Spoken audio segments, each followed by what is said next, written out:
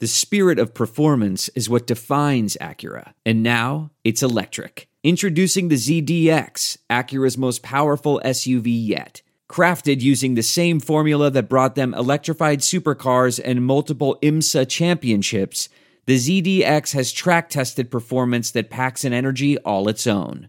Unlock the energy and order yours at Acura.com.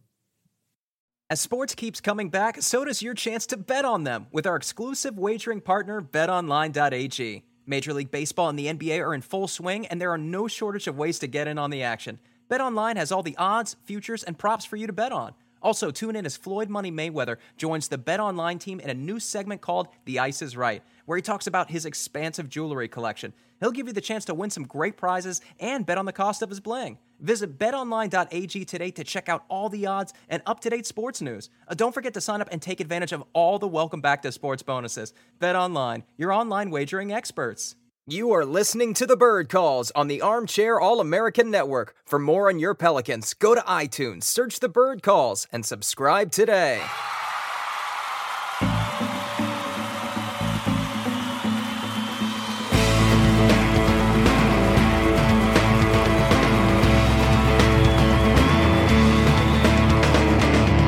Pels fans, I'm your host and contributor to the Bird Writes and Bleacher Report, Preston Ellis. Yesterday, we spoke to PJ Washington. If you haven't heard that podcast, please be sure to check that out. But today, we are speaking with Tim Livingston of the Whistleblower Podcast. Now, the Whistleblower is an incredibly detailed, as well as reported, account of Tim Donaghy's time in the NBA. It investigates his role in fixing games, as well as questions whether the buck stops with him. Were others involved? How deep did the scandal go? Well, we're about to find out. Again, if you like what you're hearing, please follow us at The Bird Calls NO and follow Tim at Tim Likes Sports. Here's Tim. All right, Tim, we just talked a bit off the air about 2020 certainly being a strange year. We both had our first children within a week of each other as this thing kicked off, which is pretty crazy. How have you been handling everything from being a new dad to the pandemic, peaceful protests, suspension of games, suspension of the entertainment industry? How have you guys been doing? Been doing all right, Preston. Thank you for asking. I'm happy that we're not immediately jumping into the darkness that is the Tim Donaghy NBA scandal. We've been good, man. It's been bizarre. Cadence 13, who's one of the partners along with Tenderfoot TV in producing the podcast, has this awesome studio about a mile from our apartment here in LA. And for the first in February, for about a week and a half, we were going over there and just working out there. And I felt extremely lucky to have this studio so close, and we're going to get to work with some of the best audio professionals in the world and blah, blah, blah. And now the last 6 months, we've been doing this podcast completely remote. I have a microphone in my room. I have, just like basically recording all my VO for this podcast during whatever gaps I can find between gardeners mowing, which is happening right now. I apologize if you're picking that up. Police helicopters, babies crying, and everything else. But for the most part, doing well, man. It's been a crazy 2020, but luckily we can do a lot of this stuff remotely now. Yeah, absolutely. Like this conversation we're having right now, you said you're in your home. I'm in my closet, which is typically where I do this because if I wake up my daughter Grace, that's pretty much the end of my marriage. So I try my best to be quiet at this point. Let's go ahead and talk about your podcast. I've listened to the first 3 episodes. It's exceptional. It very much feels like a mystery thriller. The way that it's produced. There's so many different topics you could have tackled. However, you chose to tackle this one because when people think about officiating, they usually associate it with mistakes, whether it be like the blown pass interference call by Bill Vinovich in the Saints-Rams games or Game 7 of Kings-Lakers. I want to say that was like 2001. But primarily, I think a lot of people, at least in basketball, think about, as you preface, Tim Donaghy. After the Suns-Spurs game in 2007, Bill Simmons wrote, "Not since the cocaine era from 78 to 86 has the league faced a bigger ongoing issue than crappy officiating." Talk about, this has been a passion project of yours for 8 years, I heard on the podcast. Can you talk about the inception of this podcast and what made you so passionate about telling this story?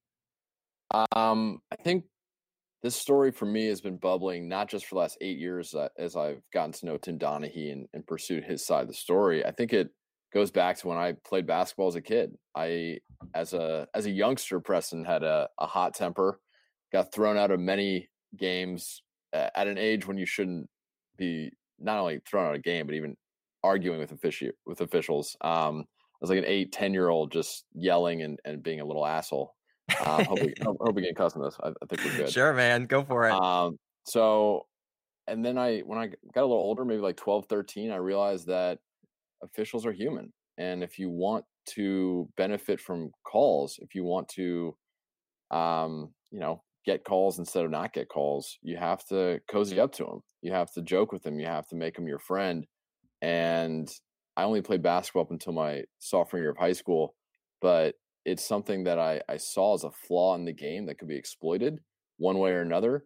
And I think that is where the original fascination comes from, is how much power those 2 or 3 officials have, two in a high school game, or 3 officials in an NBA game have on the game.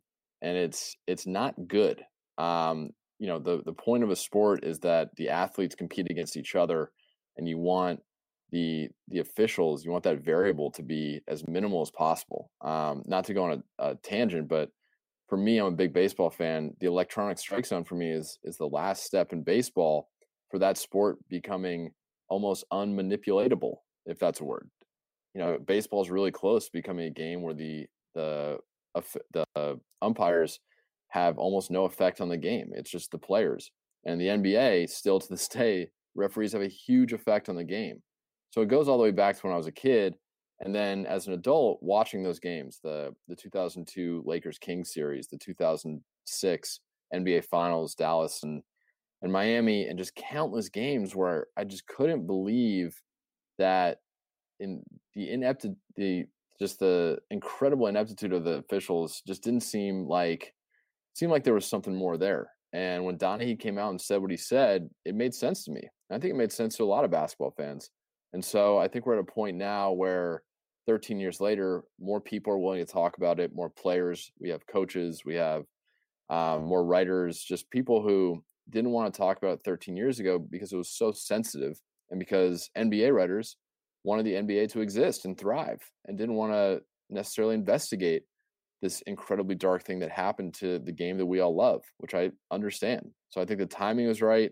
And for me, the journey, it's been, I guess, hyperbole aside, a lifelong journey to get to this point and tell the story.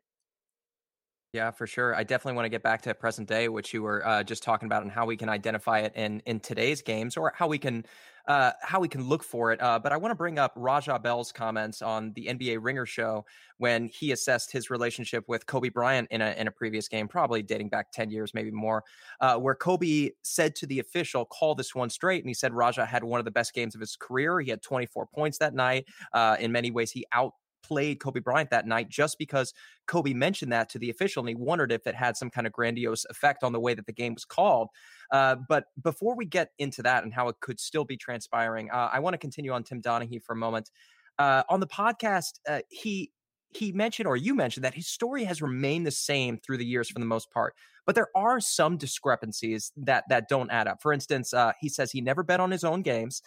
He says he only made $30,000 despite incredible sums of money being moved that you assessed on your podcast.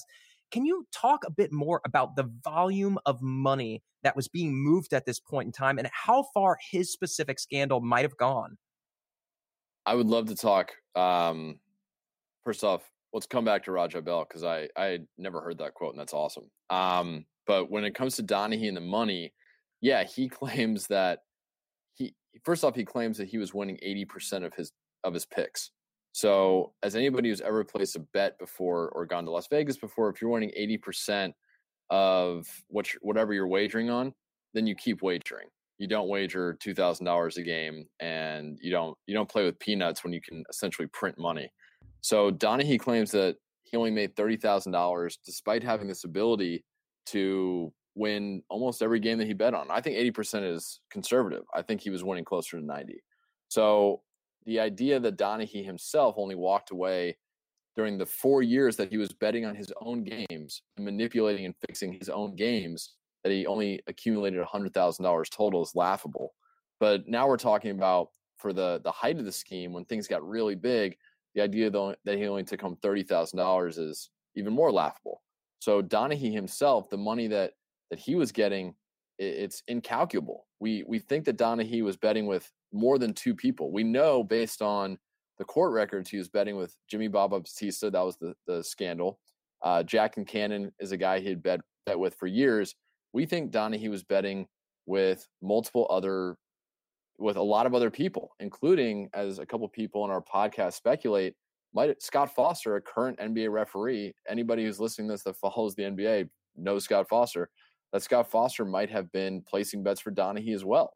So Donaghy, I think just for him personally, he was telling a lot of people, they were probably feeding him back cash. We'll never have any idea how much money Donaghy made from the scandal, but having visited him in Florida, he's doing quite well. We'll just put it that way.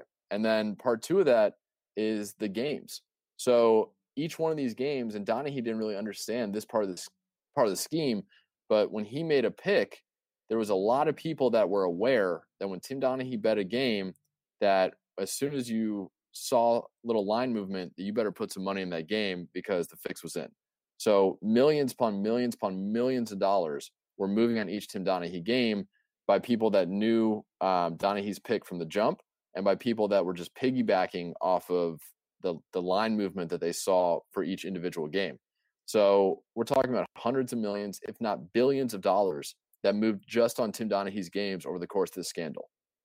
Potentially billions of dollars being bet and won and lost by other bettors who weren't aware of the scheme based on Donaghy's picks alone. 2020 has been the year of things happening that are completely out of your control. But there is one thing you can control, and that's shaving your bush. Our sponsors at Manscaped are here to remind you to do so. The Manscaped Lawnmower 3.0 is a premium electric trimmer that's designed to give you a confidence boost through body image. Their ceramic blade and skin-safe technology are designed to reduce nicks or tugs on your fellows down low. The Lawnmower 3.0 is also waterproof and comes with an LED light, so you can manscape in the shower, in the dark, or in a dark shower, whatever floats your boat. They also just released their Shears 2.0 nail kit, which is the perfect add-on to their Lawnmower 3.0 trimmer. The Shears 2.0 nail kit allows you to pluck your eyebrows and trim your nails in style. On their website, you'll also find the Crop Preserver, an anti-chafing ball deodorant and moisturizer. And this will help you tame that summer swamp ass with natural hydrators and antioxidants. You'll also find the Crop Reviver, a testy toner that's like having cologne that is designed for your balls. Go to manscaped.com and check out some of these life-changing products. In fact, listeners of this show will get 20% off plus free shipping with the code armchair at manscaped.com. That's 20% off with free shipping at manscaped.com, and use the code armchair. It's time to grab 2020 by the horns by shaving that front trunk. As sports keeps coming back, so does your chance to bet on them with our exclusive wagering partner, betonline.ag. Major League Baseball and the NBA are in full swing, and there are no shortage of ways to get in on the action. BetOnline has all the odds, futures, and props for you to bet on. Also, tune in as Floyd Money Mayweather joins the BetOnline team in a new segment called The Ice is Right, where he talks about his expansive jewelry collection. He'll give you the chance to win some great prizes and bet on the cost of his bling. Visit betonline.ag today to check out all the odds and up-to-date sports news. Don't forget to sign up and take advantage of all the welcome back to sports bonuses. BetOnline, your online wagering experts. It's truly incredible. And something I want to mention that you cover in your podcast is that Tim Donaghy himself assessed that he was betting or advising that he told others to bet on referees because he knew their instincts. He knew how they handled players like Kevin Garnett, for example. We can't avoid it. Let's go ahead and get to Scott Foster, because even though Tim Donaghy has been out of the NBA for quite some time, questionable officiating hasn't gone anywhere. In what was a critical game two after the Rockets took game one against the Lakers, and I called it on Twitter, PJ Tucker was given a quick second foul minutes into the first quarter, and you can go back and look in the tape and try to find that foul. In that game, Scott Foster called the Rockets for 18 fouls, while the Lakers were assessed just 5 by him. And I think the Lakers got out to a 21-point lead, but PJ Tucker being off the floor really hurt their chances. I think he was a positive 14 plus minus in his 34 minutes. Typically, he plays somewhere around like 38 to 40 minutes. And I want to go back to a series you may not have seen, 2017, 2018, the Pelicans were playing the Golden State Warriors in round two. In game one, the Warriors had 32 foul shots to just 11 for the Pelicans. In game two, a game that the Pelicans lost by just 5 points, it was 27-9. In game three, 26-12. That's when Alvin Gentry finally said something and got fined. Now, you might say, well, the Golden State Warriors are the best team in the NBA. They won the finals that year. However, out of 16 playoff teams, they were 12th in foul shots, despite those heavy numbers in those 3 games. They were 22nd in the regular season overall. However, they were getting 30 foul shots per game. How likely or unlikely, in your estimation, is it that this is still happening? It's definitely still happening, and that's the problem with basketball. And we love the sport, but ultimately, this is going to be something that plagues the sport forever until we get it right. The PJ Tucker picking up 2 quick fouls. I mean, the devices, the tools in a referee's toolbox to influence a game are the same. They've always been the same. That was one of the big revelations we made in episode 2. We thought, 2 quick fouls, a T there, a T there, just subtle manipulation of the game is how referees manipulate games. And then Donaghy, it's revealed by his co-conspirator Tommy Martino in episode 2 that Donaghy would just use the out of bounds line and just call players out of bounds that weren't out of bounds if he had money on them. I mean, the tools in a referee's toolbox are endless. And it's really, that's what it hurts, because I did watch that Pelicans team was awesome. That was 2 years ago. That was when they swept Portland in the first round, right? Yeah, and if I can just get in there for a second, I want you to expand on this as well. We can talk about sports bettors, but we can also talk about the NBA. The Pelicans just obliterated the Blazers 4-0. At that point, from the NBA standpoint, you have to be fearful that the Pelicans could continue that run and eliminate who's your biggest dollar maker in the NBA, and Kevin Durant, Steph Curry, Klay Thompson. You don't want those guys getting eliminated. So giving the Warriors that 2-0 bump almost guarantees that they take the series. 100%. And that's where, again, you and I having this conversation would be labeled by a lot of people as conspiracy theorists. But after doing this podcast, and this is where we get to in episode 10, I don't think in 7 weeks when we finish our podcast that the label conspiracy theorist, for people that talk about the NBA having a motive in which team wins a playoff series, will exist anymore. I think it's going to be my hope after the culmination of this podcast that people look back at those series and series that happen today and realize that the NBA in a lot of these series, whether they want to admit it or not, they'll never admit it, but have a motive, right? I mean, Golden State needed to be in the finals, 100%. They needed to play the Cavaliers in the finals. That was a foregone conclusion at the beginning of the playoffs, and you guys were red hot. I remember I was in New York watching, I think, game 2 of that series. And yeah, you guys have Anthony Davis, who's the best low post player in the league, versus a jump shooting team. And I mean, I remember, again, it's hard for me, Preston, because I watch every NBA game and pay more attention to the referees at this point than the players, probably, which is something I need to work on. But yeah, I remember game 2 of that series. I remember there being some dubious foul calls, and it's something that's going to plague the NBA until they get it right. And there's some systematic things that they need to do to improve the system. And that's probably first and foremost having the referees not employed by the NBA. Something that Phil Jackson and multiple others have said for decades upon decades. As long as the referees are employed by the NBA, as long as they're not part of a separate entity that has no, that doesn't care about which team makes the finals, that just is calling fouls that are fouls, and that's their only prerogative. Until that happens, we're going to be talking about this and speculating and picking apart these games, because those free throw discrepancies are massive. I mean, we interviewed George Karl, and he pointed out a game that wasn't even on our radar. 1993 Game 7 Western Conference Finals. The Suns shot 64 free throws in that game. Wow, 64. That should, in a playoff game. Are you kidding me? Against the Sonics, who shot 36, and the referees in that game, guess who? Yeah, I'm sure you can name at least 2 of them off the top of your head, right? Bavetta, Crawford, etc. So it's a problem. And the NBA, until they create some sort of system where the referees don't give a flying you-know-what about who wins the game, they're just focused on calling fouls. There's nothing in their head about what the NBA wants, because they know what the NBA wants. NBA wants the Warriors, right? So until that happens, we're going to keep this is just going to keep repeating itself. It needs to change.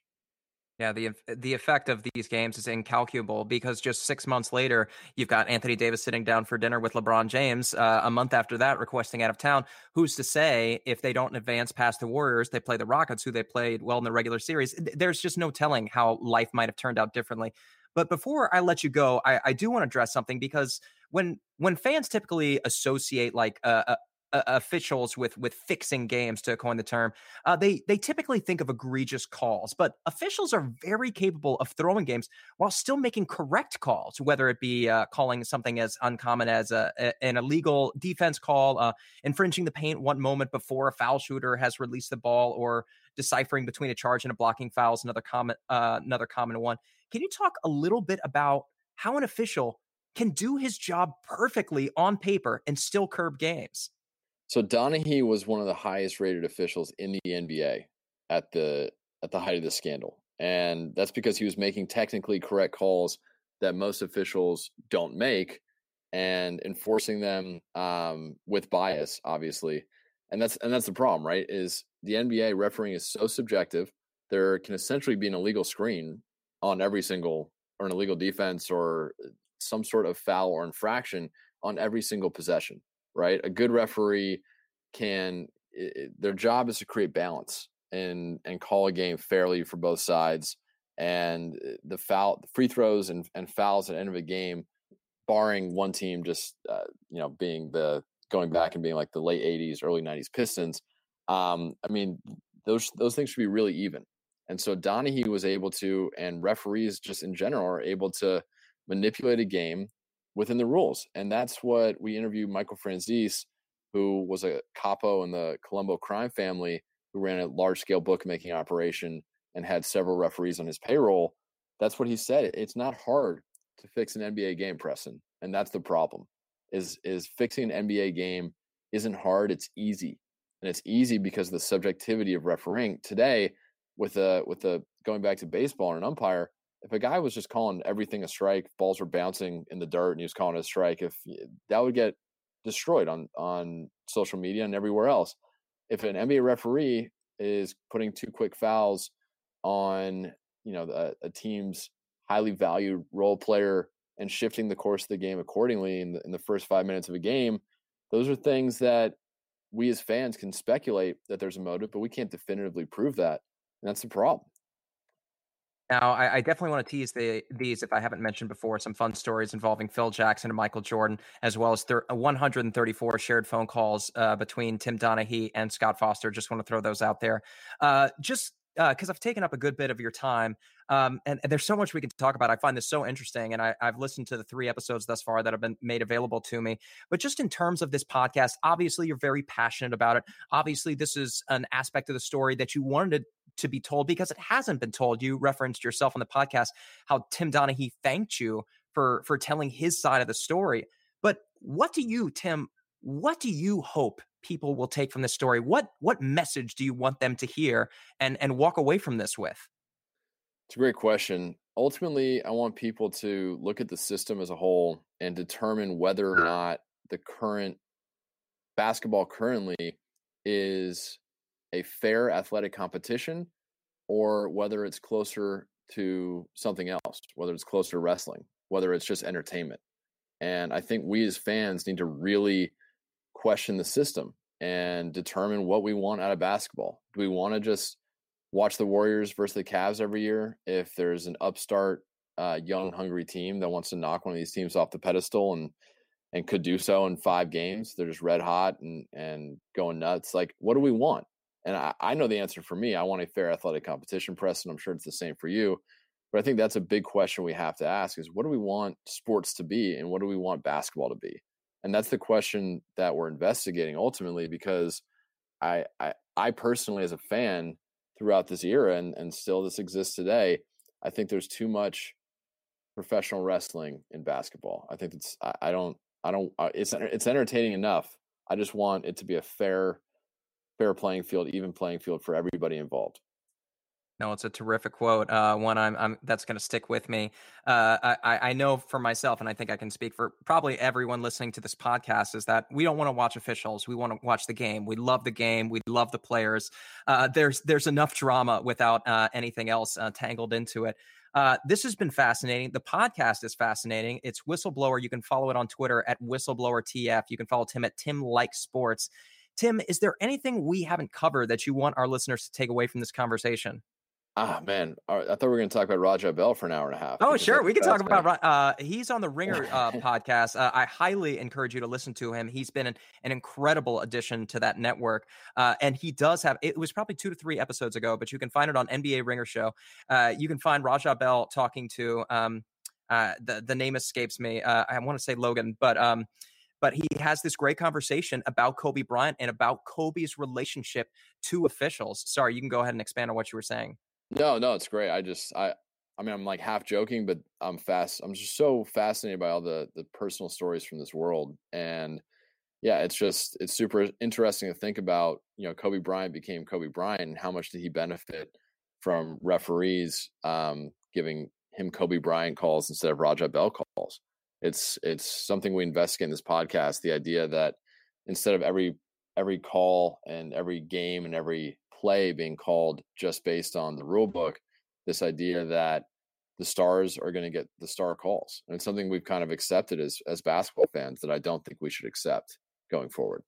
Yeah, and I think you made an excellent analogy to professional wrestling because given in a vacuum, one game, anything can happen despite an official's strongest efforts. Even if they're throwing 64 foul shots to one team's side, there still exists the possibility that the other side could overcome them. But over the course of 7 games, it's monumentally more difficult if an official is curbing, let's say, 6 points, as you referenced in your podcast, from game to game, for a team to overcome that.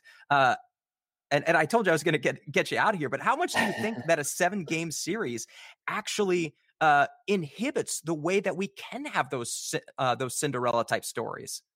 Oh, man, it's a really good question. It shouldn't, right? It should just be a fair, even playing field, and the best team should win. And if the Pelicans in 2018 are red hot, and Holiday and Davis are clicking, and we've all played, and most people listening to this and most people in general have played sports. We know what it feels like to be on fire and feel invincible and to have a streak where everything clicks and you're unstoppable.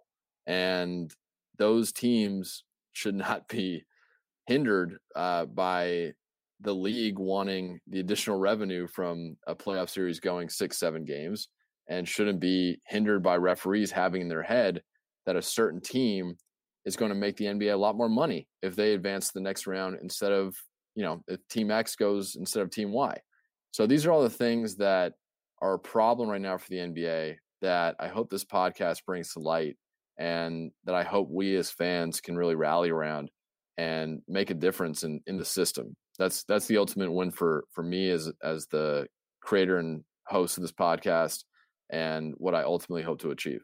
Thanks for listening, Pels fans. If you haven't already, make sure to listen to yesterday's podcast, including Hornets forward PJ Washington. And if you can do us one more favor, make sure to rate us and subscribe to us on iTunes. We've got new coaching search candidates on thebirdrights.com right now, so make sure to check that out. But for now, thanks for listening. Let's dance and let's go, Pels.